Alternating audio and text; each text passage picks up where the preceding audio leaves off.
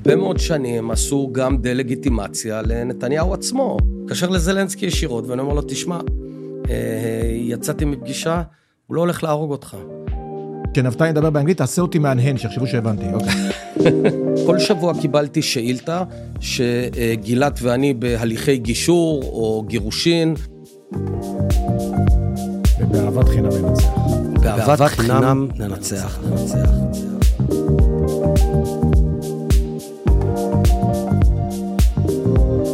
ראש הממשלה לשעבר נפתלי בנט.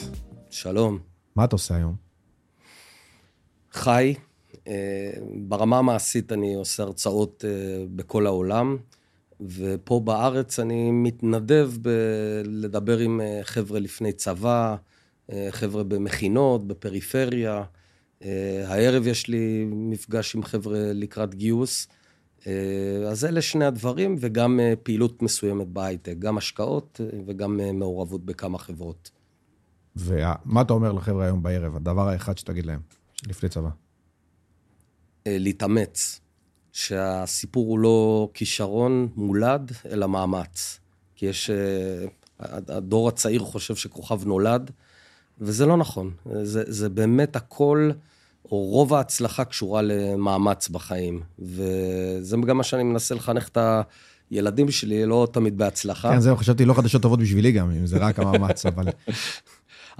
מי שלמדתי את זה, כבר אמרתי את זה בעבר, זה אמנואל מורנו, זכרו לברכה, שהיה החבר הכי טוב שלי. הוא הגיע באמת למקומות הכי מובילים בצה"ל, אבל הדבר המדהים אצלו היה שהוא לא נולד עם איזה כישרונות על, הוא לא היה הצלף הכי טוב, הנווט הכי טוב בצוות, והוא הגיע הכי רחוק, כי הוא התאמץ יותר מכולם בלהשתפר. ולכן כל אחד יכול להיות, להגיע רחוק. אתה החזקת לו נכון, בחופה, אתה החזקת את כן. הוא היה העד שלי בחתונה. יש לנו בסלון תמונה שלו, ככה חותם על הכתובה. אתה יכול להסביר לי למה אסור בעצם לראות את התמונה שלו, בהסבר שאתה יכול להגיד? כן, בגדול, כי האויב יכול לעשות reverse engineering, הוא יכול לעשות הנדסה לאחור, להגיד, אני ראיתי אותו במקום כזה וכזה, ואז בדיעבד לפגוע באינטרסים ביטחוניים של ישראל. מדהים. טוב, אולי נדבר על מורנו. הרצאות, מה אתה בעצם, התחלת כבר לעשות הרצאות? כן, כן. אני עושה בארצות הברית, באוסטרליה עוד מעט. מה למדת מההרצאות האלה? בעולם מאוד נמצאים במצוקה של פולריזציה, של כיתוב בתוך מדינות. ראה הקפיטול, ראה מה שקרה בברזיל. בכל העולם, כאילו העולם התרלל באיזשהו שלב לפני 10 או 8 שנים, מחפשים פתרון וראו בממשלה שהובלתי, הממשלה הכי מגוונת בהיסטוריה, ואיך בעצם זה פורמט מסוים לאנשים עם דעות מאוד שונות, לעבוד ביחד ולהשיג דברים. כי אחרת הדברים תקועים. אחרת הכל תקוע, אחרת אתה מדבר ללמפה, וזה דברים שלא היו מעולם שקורים עכשיו בעולם, וזה מאוד פוגע במדינות עצמם. זה אגב כשל של דמוקרטיות, זה לא קיים במדינות אוטוריטריות. בדרך לפה הייתה לי מטאפורה שאולי מסבירה את זה טוב, אני חשבתי על זה שאנחנו בוחרים נציגים לכנסת, אבל אנחנו לא עושים משאל עם על כל שאלה, כי אנחנו מבינים שהמנהיג צריך לפעמים להחליט החלטות לא טובות. אם היית עושה משאל עם, האם לעלות מיסים, כולם נגד, אבל צריך. בעידן הזה יש כאילו משאל עם על כל דבר. נכון. כי המנהיג בא ואומר, נגיד, רוצה לגנות את אלאור עזריה, אבל היה משאל עם ברשת החברתית, והוא אמר, זאת אומרת, בעצם אין לאף אחד את היכולת להתעלות מעל הרגע, ולייצר איזה אינטרס עליון, לכן הכל תקוע. וזה המבחן, אתה ממש צודק.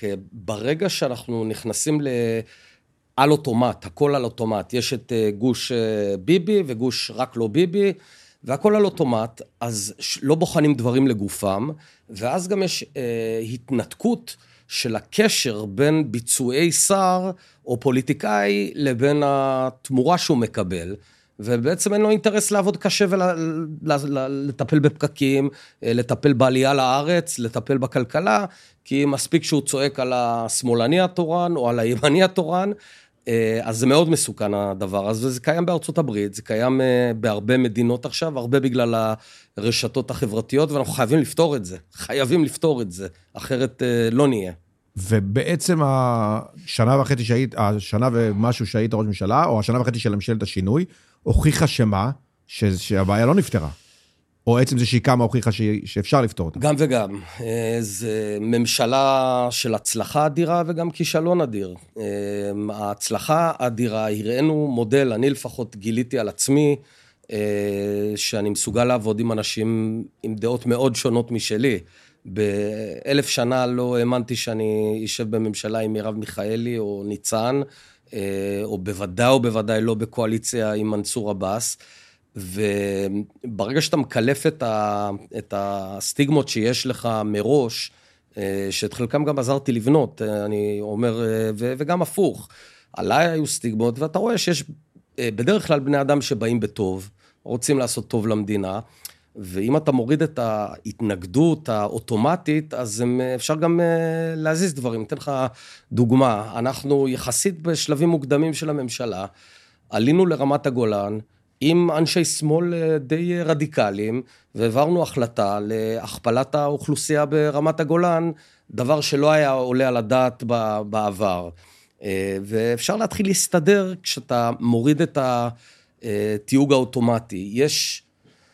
יש דבר מאוד קל לעשות, ואני אומר, גם אני עשיתי את זה בעבר ואחרים, זה לצבוע בן אדם לפי הצהרה אחת שהוא אמר פעם לפני 12 שנה, אז מרב מיכאלי אמרה באיזשהו ראיון ברדיו, שהיא לא הייתה מגייסת את הילדים שלה. ועכשיו להדביק לה את זה, ולהגדיר את כולה ככזאת. היא לא כזאת, אבל היא בסך הכל גם באה, מתוך אהבת המדינה לשיטתה. יותר מזה, יש נטייה בחברה הישראלית, בתקשורת הישראלית להגיד, אבל אמרת ככה וככה, במקום לאמץ ולכבד את האמירה העדכנית, המתונה יותר, מעדיפים לתקוף על אמירה הישנה, אבל הנה, אוקיי, אז הוא אמר, אבל אתם רואים שהוא מנסה לחזור בו. זה נכון על הבאס, וזה נכון גם על בן גביר, שבזמן מסוים אמר, אני לא מה שהייתי בגיל 17, אז תנו לו לא להיות, תנו לו להתקדם. ממש ככה. הבן אדם מתפתח לאורך החיים. אנחנו לא יצור סטטי, וטוב שאנחנו מתפתחים.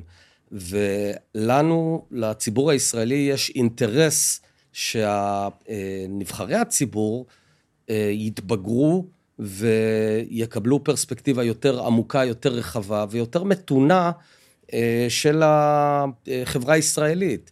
אז עכשיו לעמוד עם סטופר לבן גביר, לא עלית להר הבית למרות שהבטחת, זה לא חכם. אנחנו צריכים לעשות מה שנכון למדינה, ולא להתעקע כל היום על מחויבות לאמירה שאולי היום היא לא משרת את המדינה. בסדר? ולכן השיטה הזאת היא שיטה מאוד לא טובה. באמריקה יש ביטוי שנקרא what aboutism, שאם אתה טוען טענה, אז מיד אומרים, אבל אתה לפני 13 שנה עשית ככה וככה. בסדר, בוא נדבר לגופו של עניין. כן, אבל בעצם, תראה, אני באופן אישי חוויתי טלטלה מאוד גדולה עם הקמת הממשלה וכל מה שהיה, כי זה היה ממש חזון שלי, שהאמנתי בכל לב שמתן כהנא, או שניר ברקת, מתן כהנא ועומרי בר לב, הם באמת 80% מהדברים מסכימים, האמנתי בזה וראיתי שהחברה מפולגת, ושהקמת את זה, זה היה בשבילי חלום שמתגשם, זה לא היה מושלם, לא היה ליכוד, לא היה חרד, אבל אמרתי, וואלה, שמאל וימין, הטענה שלי, אתה יודע, ספגתי אותה בבית, מאבא שלי שהיה בישיבה, והגיע לגולן וגילה את הישראליות ואת המתינות והכל, אמרתי, זה מתגשם, זה קורה. ולא צפיתי את עוצמת הזעם שהייתה על הקואליציה הזאת. אמרתי, מה, לא יכול להיות, אדם מניח תפילין בבית הלבן, לא יכול להיות שהחברים שלי מהבית כנסת עד כדי כך, כאילו, לא יראו את זה. אתה יכול להסביר לי מה קרה, למה זה, מאיפה הגיעה, כאילו, השנאה על הדבר הזה? זאת שאלת $1,000,000. יש כמה דברים. נגיד, האחד הוא קשור אליי, ואני נושא באחריות, של קו שאני הובלתי לאורך שנים, ואז מבחינת ציבור בוחריי שברתי, וגם נתתי התחייבויות שלא יכולתי לעמוד בכולם. לצד זה יש את מה שאני כיניתי מכונת הרעל, שזה נושא מאוד משמעותי, אז זה גם וגם, אפשר לפרט טיפה. תראה. בוא תסביר מה זה מכונת הרעל. מכונת הרעל, זה למעשה שילוב של כמה מערכות, מערכת של אלפי בוטים מזויפים, או אפילו רבבות בפייסבוק ובטוויטר, שנותנות רוח גבית לכל מי שבקו מסוים, ונכנסות בצורה מזעזעת בכל מי שנגד הקו הזה. זה אנשים בתקשורת שמפיצים בדיוק את אותו מסר. זה צייצנים אמיתיים שמקבלים את המסר ומפיצים. זה עורכי דין שכל מהותם זה להגיש תביעות כל היום נגד פוליטיקאים מסומנים. זה האנשים שנזכרו, יש בחור ליכודניק שבתשלום שעמד ביום הזיכרון בנאום שלי וצעק נגדי, והוא היה בעצם בפיירול של הליכוד בשנים האחרונות. זה שני החבר'ה האלה, אני לא אחזור על שמם, שעמדו וצווחו קריאות נוראיות נגד עידית סילמן, שהיא עושה כל מיני דברים עם ערבים, ואימא שלה כזאת, ואבא שלה כזה, באלימות שמרוכזת כולה בווקטור אחד. אני לא הערכתי את העוצמה של הדבר הזה, וזה עובד. זאת אומרת, מה שקרה, עיקר עבודת מכונת הרעל היא לא רק נגד היריב, שבמקרה הזה אני הייתי היריב הפוליטי הגדול של נניח נתניהו, היא קודם כל עובדת בתוך הגוש שאף אחד לא ישבור שורה. אם יש עיתונאי ימני שהוא מביע קצת אמפתיה או נותן הזדמנות לממשלת השינוי, לא קראתי לזה אף פעם ממשלת השינוי, לממשלה בראשותי, אז הוא חוטף, אתה לפני 3 שנים עשית ככה וככה, הוא חוטף אישית. זאת אומרת, זה התנפלות על אנשים אינדיבידואליים, ואז אנשים שותקים, אומרים, מה, השתגעתי, זה הפרנסה שלי, זה פה, זה שם, ולאט לאט המכונה קלפה שכבת הגנה אחרי שכבת הגנה, כי בן אדם אומר לעצמו, אני לא יכול לספוג אלפי קריאות שאתה מטונף, אני לא מדבר עליי, אני מדבר על עיתונאי כזה או אחר מהימין. יש גם מכונה הפוכה. נגד ביבי, נגד יש מכונה? בוודאי, הרבה מאוד שנים, אתה יודע, המכונה היא שונה, אבל הרבה מאוד שנים עשו גם דה-לגיטימציה לנתניהו עצמו, כבר משנות ה-90, מי אתה, ג'ון סליבן, אמרו שהוא איזה סוכן CIA, ושפכו גם את דמו לאורך שנים. זאת אומרת, זה קיים, אני חושב שהיום זה הגיע פשוט למכונה משומנת היטב בעוצמה מאוד גדולה. אני רוצה להגיד איפה אני חוויתי את העוצמה של המכונה, יצא איזה, אני באמת לא מצליח תמיד לעקוב אחרי הכל, אולי זה באמת הכוח של המכונה, אבל יצא שכאילו אמא שלך בעצם לא יהודייה. כן. עכשיו, אתה יודע, אני גם, אתה יודע, מכיר, ואני לא, אתה יודע, הבנתי שזה קשקוש, בסדר?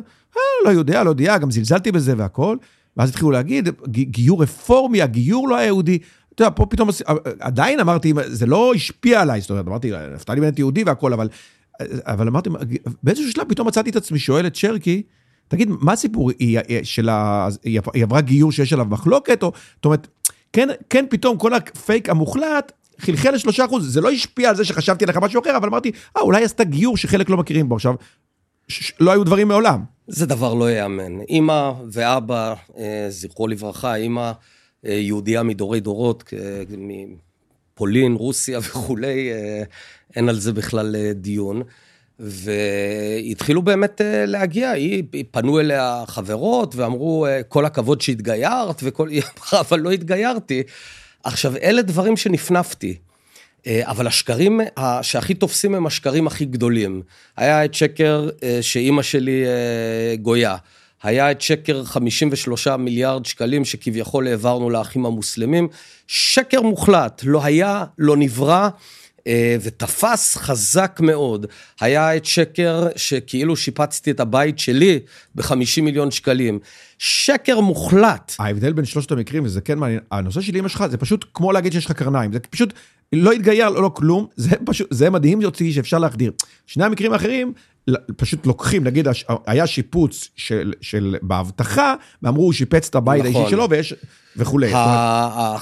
החצי שקר הוא יותר קשה להזים, כי אכן הוציאו הוצאות גדולות על ההבטחה סביב הבית, אבל לא על שיפוץ הבית, ואז אתה מסתבך. אני אגיד עוד שקרים מוחלטים, הפיצו ברמה שכל שבוע קיבלתי שאילתה, שגילת ואני בהליכי גישור או גירושין, שאני מכה את גילת, דברים כאלה, דברים שלא היו ולא נבראו, פעם אחר פעם. אני אספר לך סיפור, אני בדבר מדהים, ושזלזלתי בזה, בתחילת הקדנציה, כמה שבועות לתוך התפקיד, אני יורד לבה"ד 1, לטקס סיום קורס קצינים בבה"ד 1, ועולה לנאום. הקהל קיבל אותי בצורה מאוד יפה, זה חימם את הלב, אני ליד הרמטכ"ל כוכבי, והכל נחמד.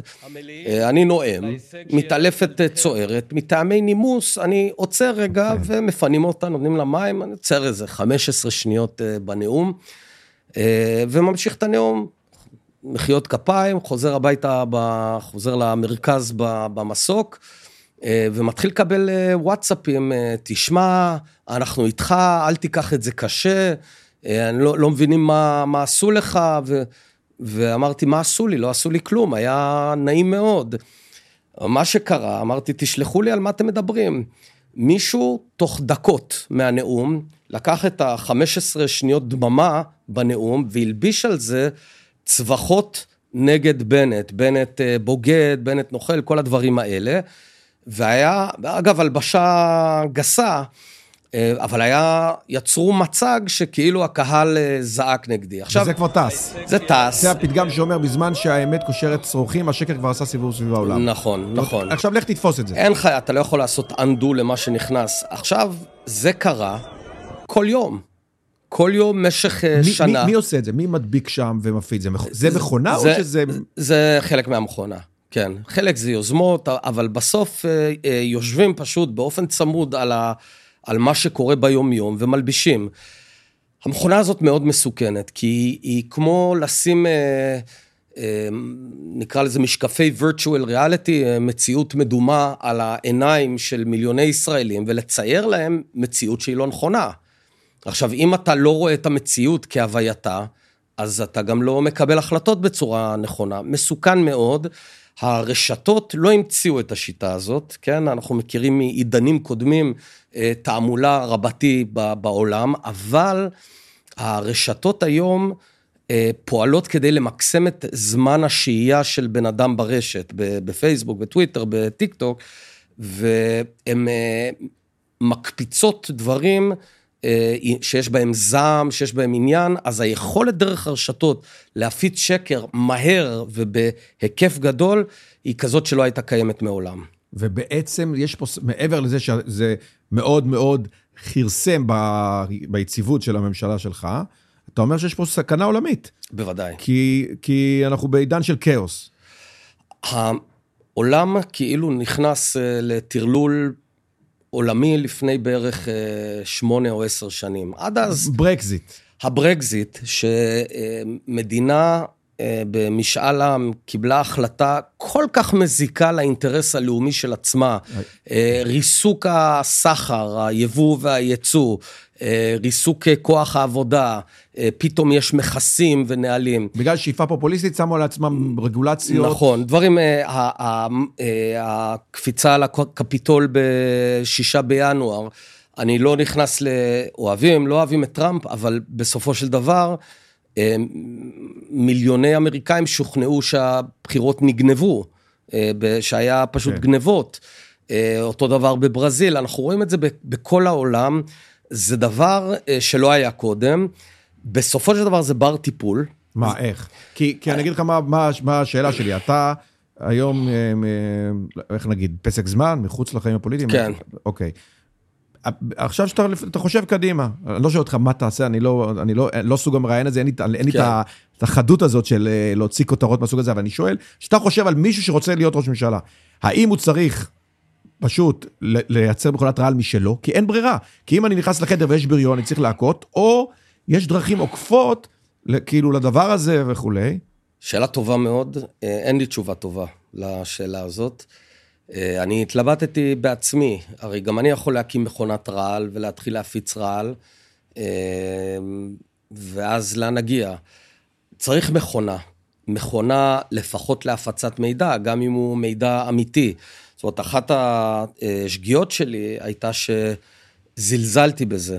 אמרתי, מי יאמין שאמא שלי נוצריה? מי יאמין לדבר הזה ל-53 מיליארד דולר? אתה אמרת, אני אעבוד, אעשה טוב, את מה שאני מאמין שהוא טוב למדינת ישראל, וזה מה שינצח. נכון, אני חשבתי וגם אמרתי את זה לשרים, תקשיבו, בואו נמשיך לעבוד, נקדם תחרות ביבוא, נקדם את הביטחון בעזה, נתחיל להזרים מים לפה ולשם, ונעשה דברים טובים. בסופו של דבר הציבור ירגיש את ההבדל, ויהיה בסדר. שגיתי, פשוט שגיתי בעניין הזה, זה לא עובד. אתה חייב, ואני רואה את זה ככשל, אני לא עכשיו אומר איזה יופי, הייתה לי תזה כראש ממשלה אתה צריך להתעסק 95% מהזמן, אני קורא לזה מהות, מול פוליטיקה. ממש לא נכון. ממש לא נכון. אתה צריך להתעסק בערך 40-50% בפוליטיקה, בהסברה, מה שנתניהו עושה לטעמי באחוזים הרבה יותר גבוהים, אבל במובן הזה הוא צודק. איך אני אגיד את זה? אני לא יכול להיות ראש ממשלה טוב אם אני לא ראש ממשלה. והבסיס להכל זה קודם כל לצבור את הכוח. זאת אומרת שחייבים לשחק את המשחק הזה. חייבים. אז זה דבר מאוד מתסכל, כי אז זה אומר שאתה כן צריך מכונת רעל. אתה צריך מכונה, היא לא חייבת להיות רעל, ומה זה מתסכל?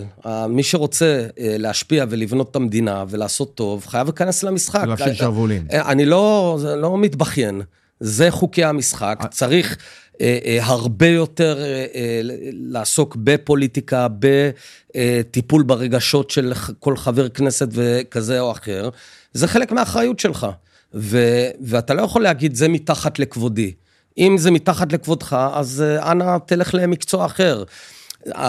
אני פה חושב אבל יש גם ביקוש לטוב המשותף. בוודאי. אני רואה את עצמי, המשימה של חיי, זה נגיד להיות לצורך העניין, הצל של המתינות, בסדר? כן. אני בפייסבוק שלי, אהבת חינם לנצח, אני בכוונה נותן ספוט. יש לזה ביקוש. יש לזה ביקוש, אבל יש לזה, טוב, אנחנו שואלים פה שתי שאלות, האם צריך להשקיע בפוליטיקה ובציבוריות, ולא רק להתעסק במהות, התשובה היא כן. האם צריך ללכת למקומות מלוכלכים ולהקצנה וכולי? לא. אבל יש פה בעיה. מתינות, זה לא דבר שמדליק. מעולם לא ראית הפגנת המיליון עם שלטים מתינות. לא ראית את זה, אתה רואה את זה נגד אוסלו, אתה רואה את זה נגד ממשלת הטרור, או לא יודע, הדברים האלה. אתה לא, בכל גוף פוליטי... האנשים המתונים הם בטבעם, יש להם תדר רגוע. נכון, עכשיו בכל ארגון או תנועה, או אפילו חברה עסקית, יש מה שאני קורא לזה חוק ה-90-9-1. קח את ווייז. בווייז, 1% מהאנשים הם המשוגעים לדבר שמחזיקים את ווייז. הם כל כביש חדש סוללים, הם מיד... אפרת, היא הולכת לשבילים בימי שישי. אפרת, תכניס את כל הגוש. יש 10% שלעיתים כותבים יש פקק. ויש 90% שהם פסיביים לגמרי, ונהנים מווייז. יש משהו מוזר שהווייז אומר לי לאחרונה לאסוף איזה גילה ברחוב רישמן בעד תשלום. לא הבנתי את העניין הזה. מנסים כנראה לעשות תחבורה שיתופית. לא, גם אם אין לה כסף, למה היא בווייז? אם אין לה אוטו, למה? לא הבנתי. בכל מקרה... אגב, מי שצוחק פה ברקע זה מי שמערך אותנו, בן ברוך. תודה לך, בן. בן הוא... בימיו, כאילו מהצד הוא גם קומיקאי אחד המצליחים בישראל, אבל בעצם הוא עובד שלי. הבנתי. מזכיר לנו פה את ה... טוב, אז תודה על האירוח. אז מה שתיארתי, חוק ה-90-9-1, זה נכון גם בוויקיפדיה, רוב האנשים צורכים וויקיפדיה, 1% מחזיקים את וויקיפדיה, ועוד 10% פעם או פעמיים בחיים שינו ערך. זה נכון גם בפוליטיקה. בסוף יש את המשוגעים לדבר, יש פעילים במשורה, ו-90% מהציבור הוא פסיבי ומגיע להצביע. כדי שיהיו משוגעים לדבר, אתה צריך איזשהו דבר, אתה צריך אידיאולוגיה שהיא מושכת, ומאוד קשה להלהיב ציבורים על דברים חיוביים, הרבה יותר קל להלהיב להפחיד אותם. בנט עכשיו נותן 53 מיליארד שקלים בשקר הזה לחמאס, ובואו נצא להציל את המדינה, או ביבי הורס את המדינה, בואו נציל את המדינה. אני רוצה אבל גם לומר עוד משהו, לייחס את כל הכאב והקושי של הימין רק למכונת הרעל, זה גם לעשות לעצמי חיים קלים. אז מה עוד בעצם, איזה טעויות עוד נעשו? תראה, אני לא מתחרט על ההחלטה להקים את הממשלה, זה לא היה בתוכנית, זה בכלל לא היה בתוכנית, אני אוכל אחר כך לספר את ההשתלשלות הקצרה, אבל מבחינת ציבור מאוד גדול, הם הרגישו שערפתי את המנהיג, ואת הבן אדם שמסמל מבחינתם, את נתניהו, שמסמל מבחינתם את החבר'ה שדוכאו משך שנות דור על ידי אליטות. ואני אגיד יותר מזה. אז בוא תספר את סיפור ההקמה של הממשלה, בהנחה שזה לא היה איזה תכנון זדוני מראש, עם 6 מנדטים תהיה לממשלה, נגמרו הבחירות, אתה מקבל. הסיפור הוא פשוט. קודם כל, זה מתחיל בבחירות. כן. אנחנו במערכת בחירות רביעית, כולם בטירוף, והכלכלה קורסת, אחוזי האבטלה הכי גבוהים שהיו מזה עשרות שנים. קורונה, גירעון ענק, קורונה, את האסון הזה של שומר חומות, זה קרה אחרי, אבל הרחובות בוערים וכו'. ואני בא ואומר כמה דברים, שבסופו של דבר סתרו. אחד, אמרתי, אני לא אתן לבחירות חמישיות לקרוא. לא נותן לזה. דבר שני, אני לא, אמרתי שאני לא מתכוון לאפשר ללפיד להיות ראש ממשלה, ובוודאי ובוודאי לא לשבת עם מנסור עבאס. ובאותו הזמן, לא העליתי על דעתי את הדבר הזה, מה שכן חשבתי שאני אעשה, אמרתי, אם ביבי יקבל 61, אז יש ממשלה, אני אעשה מסע ומתן טוב, אני מן הסתם אהיה שר ביטחון, כי אני יודע לשאת ולתת, ואני אמשיך לפעול לטובת המדינה. תן לי טיפ אחד איך לשאת ולתת רק, אתה אומר שאתה יודע? יש הרבה דברים. הרבה קשור לתחושה הפנימית, לפסיכולוגיה הפנימית שלך. אם אתה יודע מה אתה רוצה, אז לעתים קרובות אתה תוכל להשיג את זה. כאילו. כן, כן, אבל יש הרבה דברים. אז אמרת, יש 61, ממשלה צרה, אני אהיה שר ביטחון. תזכיר לי אחר כך, ספר לך על המשא ומתן, לאקזיט של החברה שלי, אני חושב שאף פעם לא סיפרתי, ואז אני אתן על משא ומתן. בן בן תזכור. בן בן תזכור.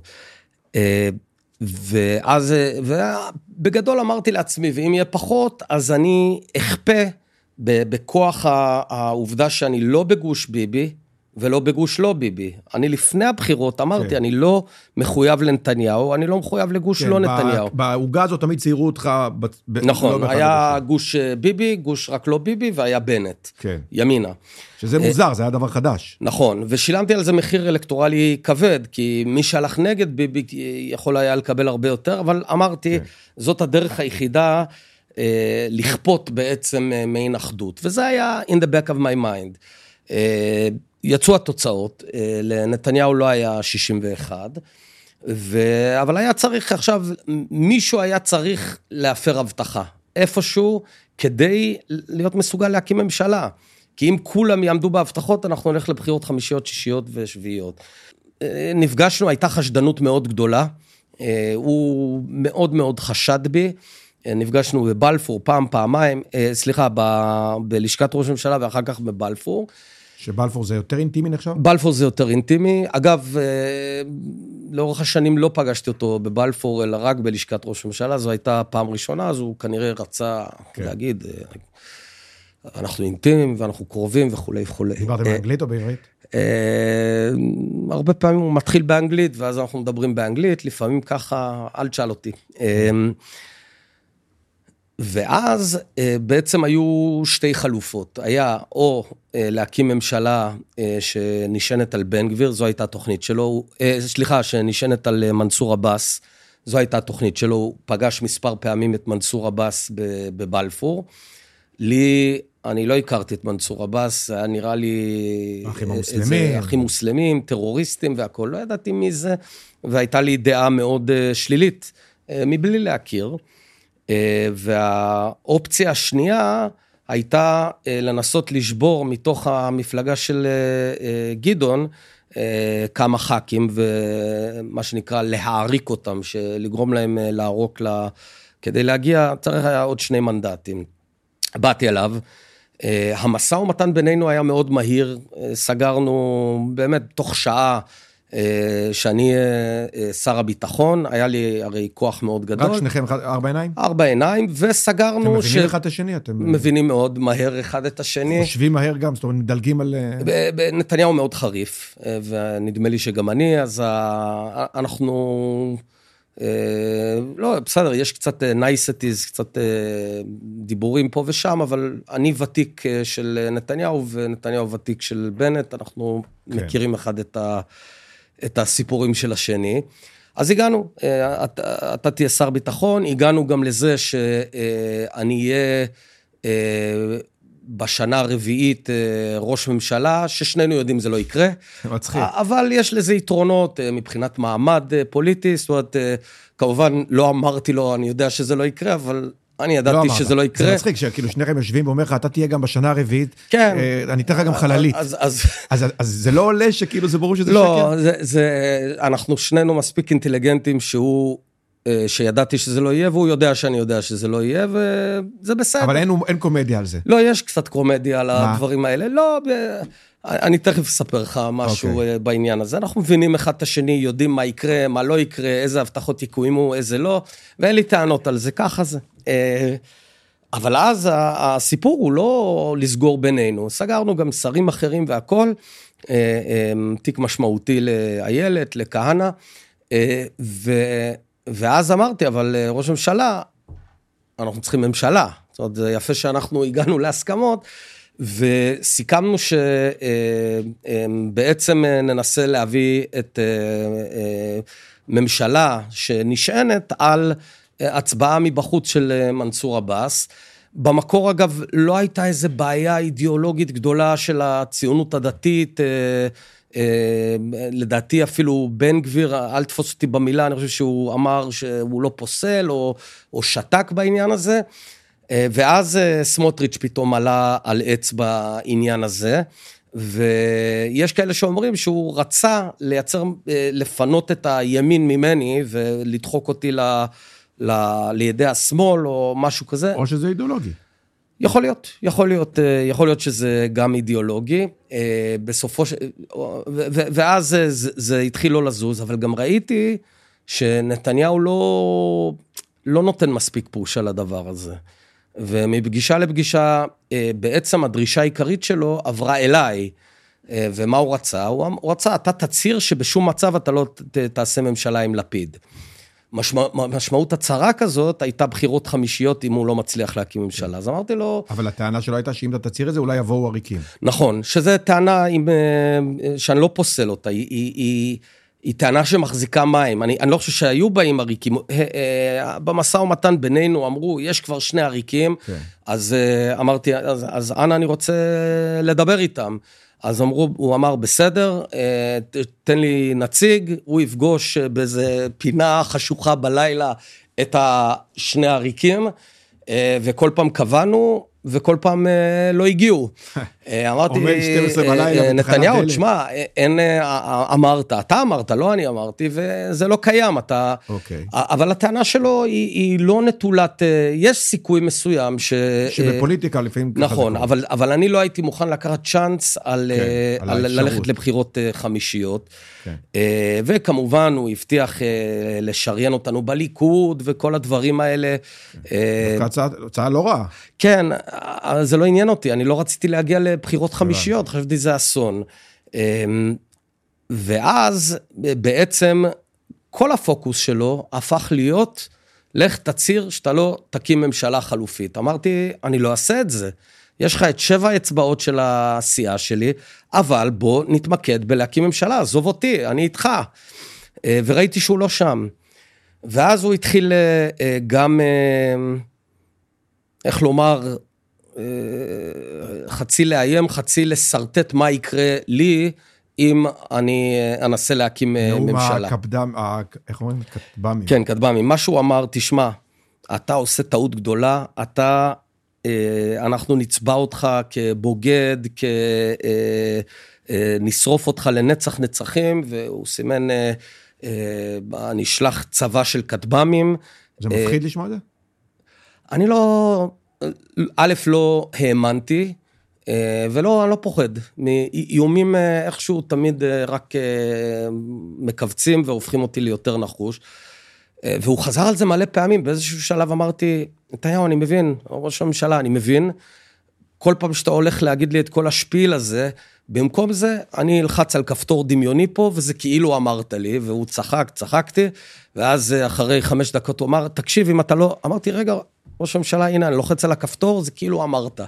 וזה מעין נטרל את הדבר הזה. אוקיי, ואז נגמר המנדט. עוד לפני שנגמר המנדט, אני בעצם מבין שפניו לו להקמת ממשלה, שהוא כבר מבין, הוא לא מקים ממשלה, הוא לא ניסה במיוחד, ועכשיו כל המטרה שלו זה למנוע ממשלה אחרת, ולהוביל אותנו לבחירות חמישיות, זה לא היה מקובל עליי, ואז, שוב, אני לא זוכר בדיוק את התאריכים, נדמה לי שעדיין בשלהי הזמן שלו, 30 יום של ביבי, אני עולה לציבור ומסביר את המצב, שבעצם נדמה שנתניהו פניו לבחירות חמישיות, אני לא רוצה את זה, אמרתי שאני לא אעשה את זה, ולכן אני פותח גם במשא ומתן עם הצד השני. בשלב הזה, התוכנית שלי עדיין זה לכפות מעין אחדות כלשהי בין לפיד לבין ביבי, או בין גנץ לבין ביבי, איזשהו פתרון, אבל ברגע שאני עולה לנאום הזה, לאומה מה שנקרא, all hell breaks loose, כן? באמת שערי הגיהנום נפתחים עליי, על חברי הסיעה, על הפעילים, על בני המשפחות, בהיקף בלתי נתפס. בעצם זה היה פרומו למה שראינו במהלך כל השנה, אבל בעוצמות מאוד מאוד גדולות, שלא צפיתי את העוצמה הזאת, הרבנים, אבל לא, וההפגנות, והאנשים האלימים מחוץ לבית, שמקללים את עידית סילמן ואת הוריה, ולכל הח"כים, העמידו, והיה פה שילוב גם של מה שנתניהו ארגן, וגם מה שסמוטריץ' ארגן, זאת אומרת, היה גם כאב אותנטי. היה כאב אותנטי, ופה צריך לומר את האמת, כמו שאמרתי, זה לעשות לעצמי חיים קלים מדי, רק להאשים את מכונת הרעל. כן. בסופו של דבר, עזוב את אותה הבטחה רק בערוץ 14, שהייתה שגויה מאוד, זה מעבר לזה, אני כל חיי ביטאתי וגילמתי סט ערכים מאוד ימנית, שאלה ערכים שאני לא שיניתי אותם, אבל פה אני עושה שבירה מאוד גדולה, ויתרה מזאת, כאמור, יש פה עריפה של מנהיג. ואז אתה בעצם, תספר לי רגע על הפגישה הראשונה עם מנסור עבאס. הפגישה הראשונה עם מנסור עבאס, אני מבין שבסופו של דבר, אם אני הולך להקים ממשלה כזאת, אני צריך להישען עליו. מי זה הבן אדם הזה? אז אני מתקשר אליו ואומר, שלום מנסור, זה נפתלי בנט, ואני שומע את הקול המאוד גבוה שלו. יש לי דעה מאוד שלילית עליו בשלב הזה, אבל אני שומע מאנשים, הוא שונה. ואני עדיין בשלב הזה מדמיין, הוא שונה, זה הכל הצטלה, זה בטח מזימה, לחדור לתוך השלטון, ואז לעשות איסלאמיזציה של מדינת ישראל, משהו מאוד, ואני אומר, בוא ניפגש. אז הוא אומר לי, בסדר גמור, באיזו דירה, מתי, באיזו שעה, כי הוא היה רגיל למפגשים כאלה סודיים, ואני אומר לו, לא, מנסור, אנחנו ניפגש אצלי בלשכה בכנסת, אם אני פוגש אותך, אני לא מתבייש בדברים שאני עושה, ונפגשנו בכנסת, תוך יידוע התקשורת, ונכנסים, מדברים. אני אדם שומר מצוות דתי, הוא אדם דתי מוסלמי, מדברים הרבה זמן, אני שומע את התפיסה שלו, עדיין מאוד סקפטי, ובאיזשהו שלב הוא אומר, תראה, בנושא הדת והחזון של הדת היהודית והדת המוסלמית, כנראה אין הסכמה, אבל שנינו בעצם הגענו להבנה את זה נשאיר לרבנים ולקאדים בעוד 1000 שנה להכריע בעניין הזה. אני כמובן יהודי גאה. בוא נתעסק בהוויה ובפרקטיקה, בכבישים, בחינוך, בתעסוקה לערבים וכו'. וזה נשמע לי מאוד טוב.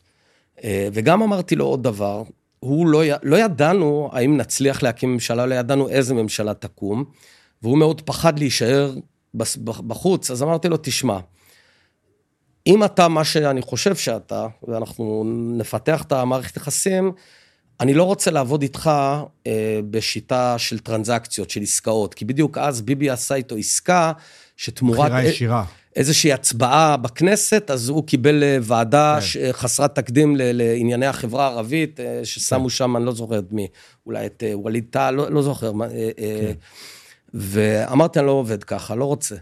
כי זה לא נעים לעבוד, אתה תיתן לי ואני אתן לך. בוא, אכפת לי מהציבור. אתה לא פילגש. אתה לא פילגש, לא, אבל זה לא עניין של פילגש, זה עניין של שיטת עבודה. אם אנחנו עובדים ביחד, עם מטרה ראויה, קידום המעמד הכלכלי והאיכות החיים של הציבור הערבי-ישראלי, אני גם בעד, אז גם אם בסוף אתה נקים ממשלה בראשות ביבי, ואתה תיוותר בחוץ, אני אדאג לך. מה זה לדאג לך? אני אדאג לערכים שאתה ביטאת, אז אל תדאג.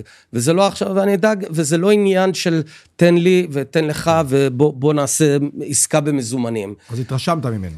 התרשמתי, אבל אז התחלנו לעבוד. היה גם, ושוב, אני לא זוכר עד הסוף את סדר הדברים, אבל היה את הפרעות של שומר החומות. אז רגע לפני שומר החומות, רק שאלה על מנסור עבאס, ואז תמשיך את הסדר, כי אני ראיתי את מנסור עבאס הולך לבית כנסת בלוד, בשומר חומות, והתרגשתי מזה, ואמרתי, הוא אמיץ, אני יודע מה המחיר, אני באופן כללי מעריץ יותר אנשים שהולכים נגד הבייס שלהם. זאת אומרת, האנשים שבאים וצועקים ומקבלים מחיאות כפיים בקרוב, חוכמה מאוד קטנה. זה נחמד, כאילו, וואו, זה, אבל אנשים שהולכים נגד הבייס שלהם, שהם ביקורת פנימית, אני מאוד מאוד, שם אני מתחיל להקשיב, משני הצדדים, ומנסור עבאס, שהוא הלך שם לבית כנסת, אמרתי, וואו, כאילו, יש גורמי קצה בחברה שלו, שבטח משתגעים, והתחלתי להתאהב בו. אבל לא יכולתי לנתק אותו מכל מיני אמירות של ווליד טאהא וכל מיני אחרים, ושקפו עליו, הרגשתי שקופים עליו, האמנתי לו, למשל להגיד, אנחנו לא נצביע עם הממשלה, כי העליתם שוטרים להר הבית. אמרתי, מה זאת אומרת? אבל זרקו אבנים על אנשים בכותל, והייתי כל הזמן בדיכוטומיה הזאת. והדיכוטומיה הזאת היא אמיתית. מנסור, בביקור שלו בבית כנסת, ובתקופה הזאת, זה היה קו פרשת מים מבחינתי.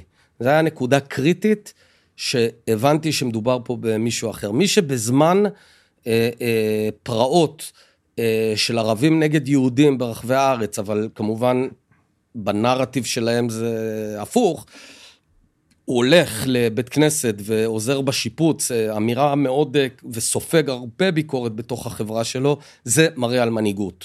זה אומר יש פה דבר אחר, זה אומר יש פה מעין סעדת של ישראל עם אומץ לב. אבל אתה גם צודק בדבר הזה שאתה אומר, יש את מנסור ויש את האחרים, ויש גם התבטאויות עבר, וזה בדיוק העניין, הוא מנסה לחולל שינוי. כשאתה מנסה לחולל שינוי, א', יש לך שובל של דברים שאמרת לפני השינוי, וב', יש לך שובל שני של אנשים שאתה צריך להביא איתך, והם לא שם. אז הצדק בשתי אמירות, הוא מצד אחד באמת, אני רואה בו הזדמנות לאנשים הציונים במדינה. זה בדיוק מה שאנחנו מחפשים 75 שנה, ערבי ישראלי עם כוח פוליטי, אדם רציני שעכשיו הביא 5 מנדטים בבחירות, שמוכן ורוצה, מכיר במדינת ישראל כמדינה היהודית, מתנגד התנגדות חריפה לאלימות, ופועל כל כוחו לשיתוף פעולה אזרחי. אז פה אני רק רוצה להדגיש, כי זה נראה לי מאוד חדש, שבעצם מה שאתה אומר, ומזה אני כן מזדהה, שהחוכמה היא לא לבוא למנסור עבאס ולהגיד לו מספר 4 ברשימה שלך אמר ככה וככה, לכן אני פוסל אותך, אלא לחזק אותו ולגרום לו לצבור כוח, ובעצם שההופעה תתפשט, התופעה. נכון. ופה בדיוק הפוליטיקה הולכת, הפוליטיקה שאנחנו מדברים עליה, של מכונות הרעל והכאוס והרשתות, הולכות הפוך, הן תמיד הורסות כל דבר כזה בגלל איזה... נכון, אגב, מכל הצדדים, הרי עושים את זה גם... אוקיי, סמוטריץ' היה במצעד הבהמות, או דיבר על מצעד הבהמות, ואמר שהוא הומופוב גאה לפני כמה שנים, אבל הוא חבר מאוד טוב של אמיר אוחנה. לא, והוא אומר שהוא השתנה. כן. אז עכשיו, אפשר כל הזמן ללכת ולהעלות את אותו סרטון שהוא אמר הוא הומופוב גאה, או שלקבל את זה שהוא השתנה, ומנסה אולי להביא את הציבור שלו להיות יותר מקבל, יותר, אני לא יודע, אבל צריך להאמין לאנשים. אפשר ללכת ולהגיד, כל הגוש הימין הוא העמדות של אבי מעוז בעניין הזה, או להגיד לא, יש פה, אז הרי קח את הסיפור של באמת אמיר אוחנה. בסופו של דבר, זו חוכמה מאוד קטנה לקדם את מעמד הלהט"בים בשמאל, בגוש השינוי, שם זה נמצא ממילא. איפה הסיפור היותר משמעותי? בקרב החרדים, אותו נער חרדי, ועכשיו הוא רואה שנבחריו שלו הצביעו בכנסת בעד יושב ראש כזה, שבגלוי הוא להט"ב. זה שינוי, ולכן... הייתי פעם בישיבה בנתיב האבות, שלפני שפינו את הבתים שם, שזה גם איזה משהו קפקאי כזה, אתה יודע, באו לפנות בתים בצורה כאילו מוזרה מאוד, הרגשת, ובאו לפגישה, סמוטריץ' וכל מיני רבנים, ואמיר אוחנה, והם ישבו ביחד, והיה שם דיון, והסתכלתי מהצד ואמרתי, הקהילה, שאני יודע שיש לה התנגדות לאוחנה, לא מסוגלת להבין איזה רמת נרמול הוא עושה פה, שהוא בא לשם, והם כולה, והוא הגיבור שלהם, וכל המתנחלים, ואנשים שקשה להם, חלק חברים שלי שהם מאוד דתיים, שאני ראיתי שהם מסתכלים עליו, בוא תעזור לנו, וכל הדיון הוא, זה ממש התקדמות כאילו מטאורית דווקא בציבור שקשה אחרת. עכשיו אפשר בכל רעיון עם בן גביר ללכת ולבדוק מה הוא אמר פעם נגד להט"בים או מצעדי בהמות, או לראות את החיבוק שלו לאמיר אוחנה. אוקיי, ועכשיו בוא נחזור לסדר הכרונולוגי. שומר חומות הגיע? שומר חומות הגיע, ובעצם דבר קשה מאוד. אנחנו רואים את ערביי ישראל שהיינו באיזו אווירה אופטימית שמשתלבים בחברה הישראלית, ורואים חלק מערביי ישראל, בעיקר בערים המעורבות, מפעילים אלימות קשה מאוד, מהומות. בשבילי, ואני חושב בשביל כולם, זה היה ממש פעמון הזקה.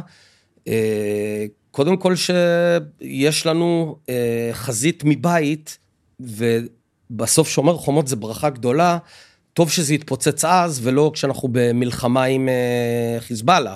כן. אני כראש ממשלה, אני פותח סוגריים רגע, ואני אסגור עוד רגע סוגריים, הגדרתי את הסוגיה של ערבי ישראל כסוגיית ביטחון לאומי, ולראשונה הבאתי את הסוגיה לקבינט, ולראשונה הכנסתי את השב"כ לפעילות מסוימת בקרב ערבי ישראל, דבר חסר תקדים. זאת אומרת, למרות שאתה זה שכאילו יושב איתם, גם במקביל, עשית משהו שהוא כאילו נגד השב"כ. כן, אבל אני אומר לך שאני לא אגיד איזה, אבל היו 2 ראשי עיר בחברה הערבית שאמרו לי, תביא את השב"כ. תביא את השב"כ. כי הם סובלים גם. הם סובלים. איך כל שבוע בממשלה נאמר איך הבת שלי יכולה ללמוד לבגרויות כשיש ירי בחוץ. כן. וזה נכון, הבעיה הזאת היא קודם כל של הערבים, אבל היא תחרסם בכל מדינת ישראל. בכל מקרה, הקטסטרופה הזאת שהיא תוצאה של הזנחה של עשרות שנים, אף אחד לא טיפל בזה, מתפוצצת ועוד לא קמה הממשלה שלנו, ואז אני מבין 2 דברים. אחד, אני בספק מהותי, האם אפשר להקים ממשלה באווירה כזאת, או האם ראוי בכלל להקים ממשלה שנשענת על רע"מ, על מנסור עבאס. ו2, גם ברור לי שאני גם לא אצליח להחזיק סיעה, ואנחנו מוציאים הודעה שאנחנו מפסיקים את הפעילות להקמת ממשלה, וזה בעצם מותיר או ממשלת נתניהו איכשהו. המנדט אצל מי באותו זמן? נדמה לי אצל לפיד. נדמה לי אצל לפיד. או בחירות. וניתקתי מגע לגמרי. זה לא היה תרגיל. לא היה תרגיל. אני, אגב, התקשרתי ללפיד לפני ההודעה, הודעתי לו, אמרתי לו, הוא היה לו מאוד קשה עם זה, הוא היה ככה, הייתה שתיקה. אמרתי לו, זה המצב. שמע, כשערביי ישראל, או חלק מערביי ישראל, רוצחים יהודים ברחובות, אי אפשר להקים ממשלה מהסוג. תחת סוגריים, איך הקשר שלך עם לפיד, תגדיר אותו, כאילו? טוב, זה סוגריים מאוד גדולות. הקשר השתנה לאורך השנים. אתה רוצה לנוע בזה? כן, אחרי זה נחזור לנקודה הזאת בתיאור האחרון. אז הקשר עם לפיד הוא כזה. עד 2013 אנחנו בקושי מכירים, פעם אחת, זה מעניין, כשהייתי מנכ"ל יש"ע, אז לקחתי אותו לסיור ביהודה ושומרון, ואז הוא כתב איזשהו טור. לא מתתי עליו, לא מתתי על הסגנון הזה, ונורא כעסתי על משהו שהוא כתב על ההתנתקות, שההתנתקות נועדה ללמד לקח את המתנחלים, ומאוד לא אהבתי זה לא היה לי איזה חיבור. תמו בחירות 2013, אני המפלגה השלישית בגודלה, יש את ביבי, לפיד עם 19, אני עם 12 מנדטים, וכמובן אמורה לקום ממשלה ימנית כמו פשוטה כזאת. היה 61 לימין חרדים, וביבי לא מתקשר, ואני ממש זוכר את עצמי בגינה, מחכה, והוא לא מתקשר. ואז אני שומע שהוא מתכוון להקים ממשלה בלעדיי, בלי הבית היהודי עם ה-12 מנדטים, משהו חדש מתחיל. והוא סוגר עם ציפי לבני. הוא סוגר עם ציפי לבני סגירה ראשונה. שרת משפטים. שרת משפטים ואחראית על המשא ומתן מול הפלסטינים. זאת אומרת, נתן לה את הליבה. את הליבה, וכבר סימן את הממשלה כממשלת מרכז שמאל כמעט, הייתי אומר. ואז אני מבין, אוקיי, הוא הולך להותיר אותי בחוץ, והוא נסע ונתן עם לפיד. לפיד ואני יצרנו קשר מהיר. לפיד רצה להקים ממשלה שתטפל בשוויון בנטל. הוא רצה ממשלה להדיר את החרדים.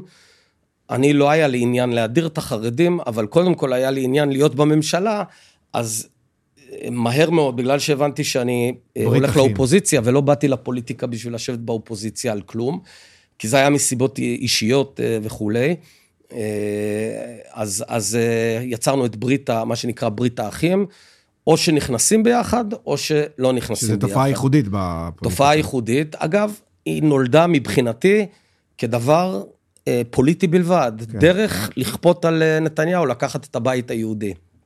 היה אז אורי אורבך, היה את אורי אריאל וכו'. ואז במהלך המשא ומתן, ביבי קולט את הדבר הזה, והוא נלחץ שהוא לא יצליח להקים ממשלה, כי לפיד לא מוכן להיכנס בלעדיי. אז הוא בא אליי, והוא אומר לי, טוב, בוא נקים ממשלה, כמובן בלי לפיד. כאילו ניצחת אז, כאילו זה. לא, הוא אומר לי, אנחנו כמובן לא רוצים את לפיד, אנחנו רוצים ממשלה ימנית, כן, רגע אחרי ש... כן. אז, ואז נכנסתי למצב שאני ננעל, ולפעמים אני עושה את זה במסעים ומתנים, אני ננעל ואני אומר, מה שלא יהיה, אני נתתי מילה ללפיד, הוא דאג לי, מבחינתי... למרות שיכול להיות שהיה נכון לשבור את המילה והכל. כן, הוא הציע לי ערים וגבעות, אני לא זוכר. זו תכונה טובה לפוליטיקאי, לשמור כאילו בגלל שנתת המילה? לא, נראה לי שביבי מצליח כי הוא גם יודע לשבור, לא? אני חושב שבין פוליטיקאים, היכולת הזאת היא גם נותנת לך אמון בעתיד. מכל מקום שלחו אליי באותה זמן רבנים ואנשי יש"ע ללחוץ עליי, אתה יכול להקים ממשלה ימנית בלי לפיד, למה אתה יכול להיות שר ביטחון? חבר'ה, לחצנו יד, הוא דאג לי, עכשיו אני דואג לו, אל תבואו אליי בכלל, וננעלתי, סגרתי מדפים, ובסוף קמה הממשלה. ואז בעצם יצאתי, נדמה לי לראשונה, עם התזה שקראתי לה 70-70, ש70% מהציבור מאמינים ב70% מהדברים, בואו נשתף פעולה. הממשלה לא תפקדה בצורה כזאת, לצערי. אני מניח שגם לי יש יד בדבר, אבל בתפיסה שלי, אני חשבתי שלפיד וציפי לבני, שוב, אני מתאר את הנרטיב שלי, אני מניח מושכים לצד שלהם. שהם כל הזמן מושכים לדברים בצד שלהם, ליותר מדי אנטי חרדי, לדברים כאלה. לבייס שלהם. ובסופו של דבר לא הייתה קוהרנטיות בממשלה, היה שמאל וימין. אז הירח דבש שהיה לך ולפיד התחיל קצת להתפוגג, בגלל שאתה משכת ימינה נגיד. נכון, והתפיסה שלי אותו ירדה. כאילו פחות... כאילו האופוריה שאפשר לעבוד ביחד, שני אנשים צעירים וזה, לא, יש הרבה מחלוקות. ואז הגעתי ואז קמה ממשלת 2015-2019, שהייתה ממשלה קוהרנטית, עם כחלון, עם החרדים, יותר מאוחר ליברמן נכנס, והיא הייתה ממשלה שתפקדה טוב, פשוט באנו לעבוד. ואז אנחנו מדלגים חזרה לזמן, שבעצם הוא צריך לתת לך את הבכורה. נכון, עכשיו... לכבוד זה אני אוכל תות. עכשיו, בהצלחה. ברוך ה' לכולם בורא פרי העץ. אמן. יפה, פרי העץ זה... זה לא עץ. אדמה. אני מבקש שתשאיר את זה, כדי שיראו שטעיתי, אז אני צריך לברך עוד פעם? אני לא יודע. עץ מוציא אדמה בן? לא, אדמה מוציא עץ. אז אני צריך לברך שוב. מה אתה אומר? אז אני צריך לברך עוד פעם. ואני עוד הייתי שר דתות. בורא פרי האדמה. אמן. עוד ברכה. שהכל עכשיו.